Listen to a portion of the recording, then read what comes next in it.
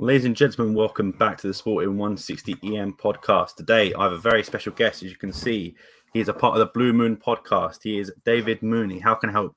How are you today? I'm not too bad, thank you. I hope you're well. Can you tell I've been working all day with that house to help you? Yeah, it happens to the best of us. Don't worry about it. No worries. So, before we get into anything, just want to explain like what the Blue Moon podcast is and just basically like who you are. Yeah, we started. I started Blue Moon in 2009. Largely because at the time City they'd been taken over and were becoming the story. But the club had ditched the official podcast that they had at the time. There was no other kind of City podcast around of it all. And I had ambitions of leaving university and going into working in radio. So I decided to set up and start actually talking about City myself. And then I ended up working in radio and not giving the podcast up as I originally kind of promised. Well, as soon as I actually got a job in the industry, I would give it up, and I never did that. So it's been going strong ever since. It's gone through various different kind of formats and iterations, and where we're at now, we're basically do a weekly show every Friday. We actually record it on a Thursday. So with kind of coronavirus and everybody learning how to do podcasting remotely instead of in the same room, we've started doing it a bit earlier. So it's now out on a Thursday evening, but it used to be every Friday anyway. And it's kind of a magazine show. So we preview the games coming up. We talk about the games just gone. We have opposition guests in, like we had yourself on this week. Just kind of in various different ways, shapes, forms. We talk about all topical stuff. So this week we've done a big thing on ticket prices because that's what we've been asked about. City had pretty reasonably good ticket prices for the FA Cup game last weekend. We just talk about whatever's current with City. So it's all good fun. Yeah, and if anyone does want to listen or follow on Twitter, the links will be down in the description. Also on our Twitter page once this goes live. Just to preface this is before the Porto game, so it'll probably be live on the weekend. Hopefully we've won, but if we draw or lose, probably won't be hearing from me for a few days. But this will be after that. So anything that gets spoken and it doesn't become true or doesn't happen, that's probably going to be our fault. But yeah, we'll without further ado, we'll crack on. But just before we get into it, I just wanted to ask you a question. Who is your most favourite Man City player of all time? Oh wow, this is a real question, and it's going to be an answer that I reckon most of your viewers and listeners don't know or don't remember. Because it's very easy for us to talk about the players that have been signed post 2008 and the takeover that have propelled City to titles and stuff like that. But I grew up in the 90s, and I grew up watching City go on a tour of the Football League and up and down all the time. And I grew up as a goalkeeper. And so I was always really focused on who was playing in goal for City. And so whenever I'm asked this question, people always look a bit confused when I say that my all-time favourite City player is a guy called Nicky Weaver. Nicky Weaver came through the ranks at Mansfield. He signed for City in 1997, I think it was. And then had a year in City's, it was the youth setup there. It wasn't quite the academy at that point. And then he made his debut in 1998 and was this real hot prospect. He was a fantastic goalkeeper whose career was sadly blighted by injuries. I am almost positive had he not had the injuries that he had when around about 2002 onwards, he'd have played for England and he'd have been much more well known than he is. He was fantastic. I loved him to bits when I was watching him, and the story of his is that he ended up having to have the cartilage in his knee replaced, and he went on a donors list and ended up having to wait for effectively somebody to die that they would be able to have the donor of the cartilage.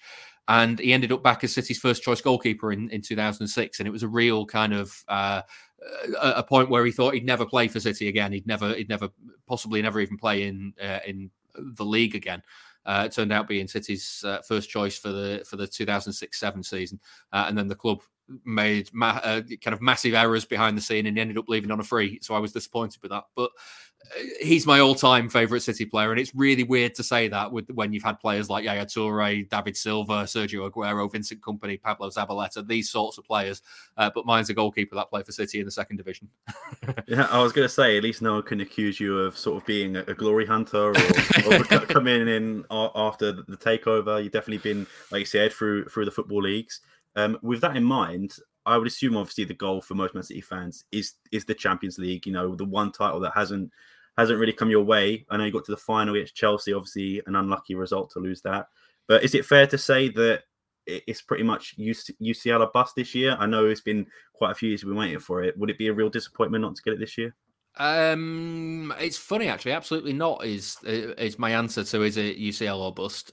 Because I think at the start of every season, you ask City fans what they want to win, and I think the first answer is the Premier League every time. That's not to say if they win nothing and then make the Champions League final and win it, that everyone will go, well, that was a terrible season, because it clearly isn't.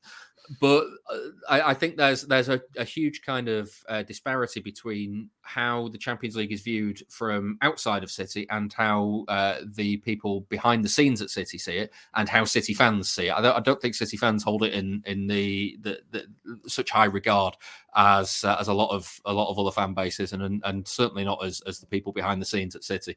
I know, for instance, the board and the higher ups at City would be absolutely desperate to win the Champions League and get that monkey off the back. I think City fans will be. I think a lot of City fans, I won't speak for all City fans, but I think a lot of City fans immediately go, well, win the Premier League first. That's your main objective. Yeah. That's your test of consistency over the course of the season. And I can kind of understand it, because when you look at the team that wins the Champions League, it's not the best team in Europe. It's the team that's best at coping with high pressure knockout ties against other great teams. You think of the English sides that have won the Champions League in the last kind of 10, 15 years or so. That Liverpool 2005 team was by no means the best team in Europe that year. That Chelsea team that won it on penalties against Bayern Munich was nowhere near the best. I think it was 2012. Nowhere near the best team in Europe that year. They just won the knockout ties when they needed to. That's not to discredit their achievements, because obviously a City have proven you can't just have a really good team and win the Champions League. It's not happened for City yet, so it is a hurdle to get over. But I think it just kind of shows that in those high pressure moments, it's maybe you need to not be in a title race in your domestic league to have a better chance at it. Maybe, City last season came as close as I've ever seen to anybody winning every single trophy that is available to them. They were knocked out in the FA Cup semi-final, they were knocked out in the Champions League final, and they won the League Cup in the league.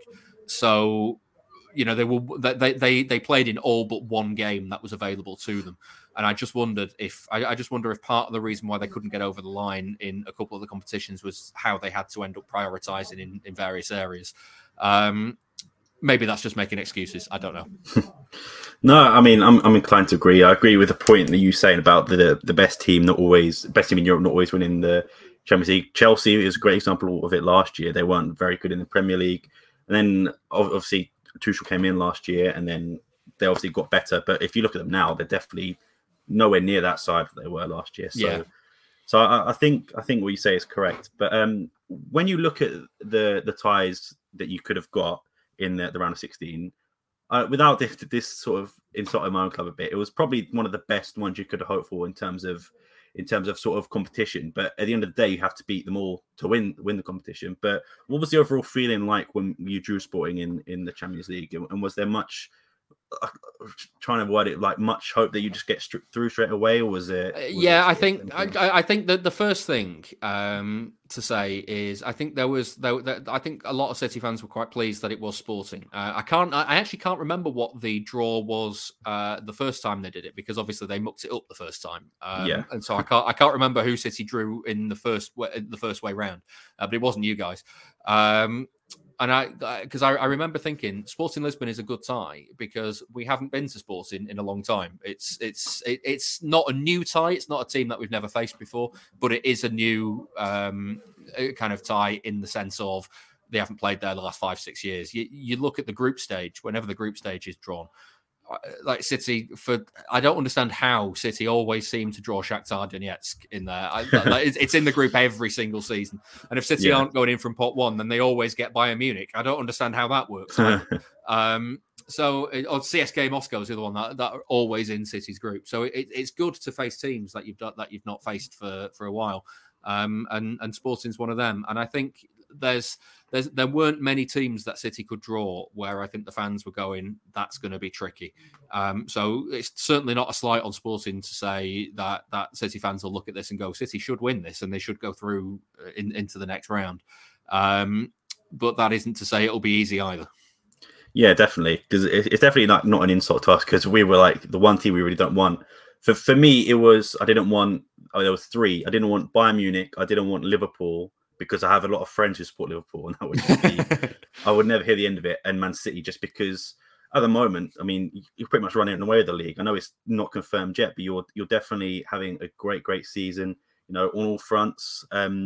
Just talk to me about sort of the realistic hopes that you think. Like, I know you gave your prediction on your podcast, obviously, but in terms of like Sporting, we've been on English TV quite a bit. The League of Portugal has renewed their license with BT Sport and Free Sports. Have you had much chance? I haven't. To watch it? I haven't watched them. To be honest with you, there's so much that I haven't watched. I've barely watched any of the Premier League that isn't City this season.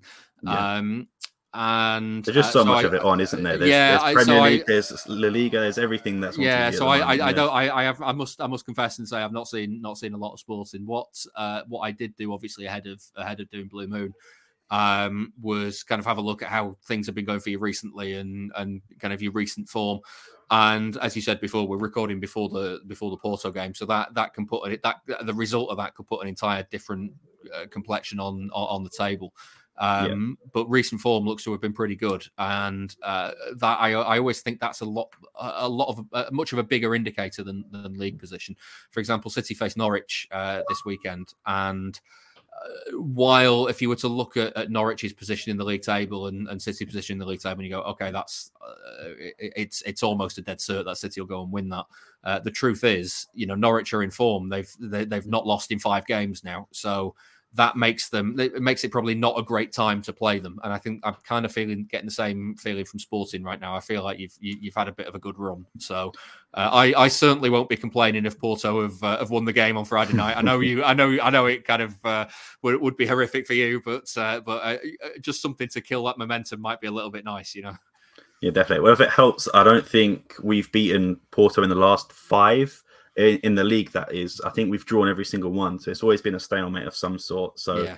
I pretty much expect a draw tonight, to be honest. But if a win comes, a win comes. But obviously, like I said, you're having a great season. I believe you've had 3 players in the team of the year: Ruben Dias, one of them, Cancelo, and De Bruyne. Am I missing anyone else in that? I don't know, but if I were to say, again, I don't really pay attention to things like team of the year. But if I were to say City's top 3 performers this season, it would be. Weirdly, I probably wouldn't have thrown De Bruyne in there. I'd have thrown Mahrez in over him, but he'd have been a very close 4th. So it would be those 3 and Mahrez. Yeah. In terms of the actual game, though, would your top 3 players change, or for Sporting fans to look out of? Obviously, the Man City squad is incredible from bottom to top to bottom. But who would say, let's say 3 players who Sporting should watch out for? The key player, I think, for City at the moment is João Cancelo. He's been incredible since the start of the last calendar year, so 2021. He's been doing kind of various different jobs in City's team. The one that caught the eye last year was him playing from left back, but cropping up as kind of a number 10 at various times in the game and kind of working his way inside. He hasn't really been doing that this season. It's been up and down the line a lot more this year, but he's been performing consistently well as the left back for City this season. And he has been a regular kind of man of the match winner. He's been a regular assister of goals as well. He does this thing with the outside of his foot where it's almost like he's refusing to kick it with his left foot.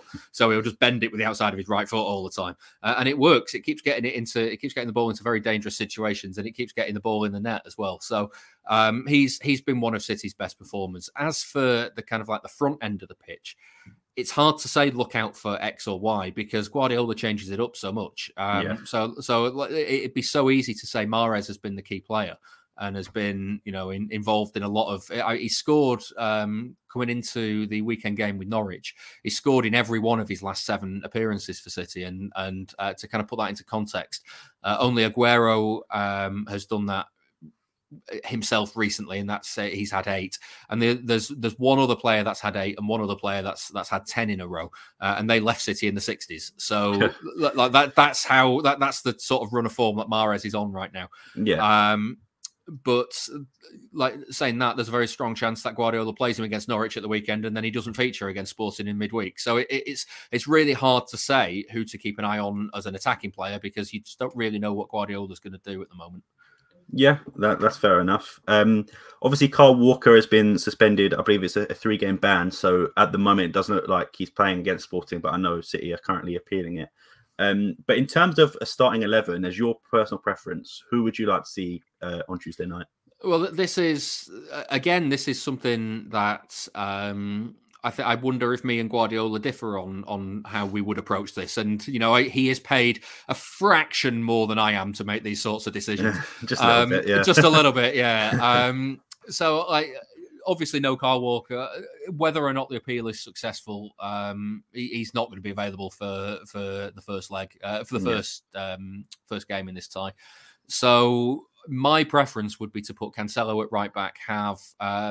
It doesn't really matter who you have as the centre halves, whether it's Stones, Diaz, or Laporte. I'd pick 2 of those 3.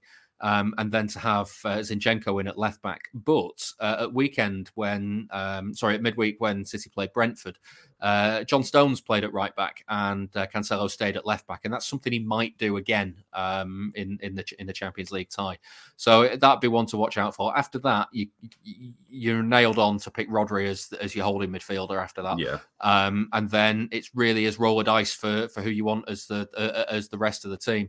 Obviously, so you've got Edison in goal, the 4 at the back, then with Rodri as the holding midfielder, and then I don't know, Bernardo and De Bruyne in front of that, and then your front 3. I don't know, it could be anybody. I would personally pick Sterling on the right. Mm-hmm. No, I wouldn't actually. I'd pick Mahrez on the right. I'd pick Foden on the left, and Foden through the middle and Sterling on the left probably would be my pick. But it really could. I mean, Grealish could be involved in there. I don't know. It's a really difficult one to kind of pick at the moment. Yeah, fair enough. Last but not least, I know you do your charity predictions at the end of your podcast. For those who might have missed it, or has your prediction changed? What is your prediction? Well, you see, this is interesting because when we have guests on like yourself, I don't have to give one, so I don't have to look like a fool if I get it wrong. So the other, you went for 2-1 to Sporting, and the other 2 guests, one went for a 3-0 City win, and one went for a 3-1 City win. So I didn't have to do anything. I would go for a 2-1 City win. I don't think it's going to be particularly easy. But I would like City to kind of bring a lead back. And something that came up after we finished recording Blue Moon, actually, I'm not sure. Has away goals been scrapped this season? Yeah, I said it to you last on the podcast that we filmed, and then as soon as I ended the call, I was like, away goals aren't even there anymore. Yeah, so it doesn't matter if City bring a lead back or not, and or score in a narrow defeat. Because there's no such thing as away goals anymore, so it doesn't matter. So yeah, that's that one. Up in smoke. Yeah, definitely. Well, thank you very much for coming on. As I said, podcast links and Twitter links to the Blue Moon will be in the description. As to your Twitter account, is there anything else you want to plug just before we go? No, I also do the Athletic City podcast, Why Always Us. So if you really, really desperately want to hear me chatting more nonsense about City, then you can check that out as well. Okay, well, thank you again for coming on, and hopefully Sporting get the last laugh. I know it's going to be difficult, but thank you for joining us again, and hope you have a good evening. And when this does come out, hopefully Sporting beating Porto. So thank you again, and see you later. Thanks.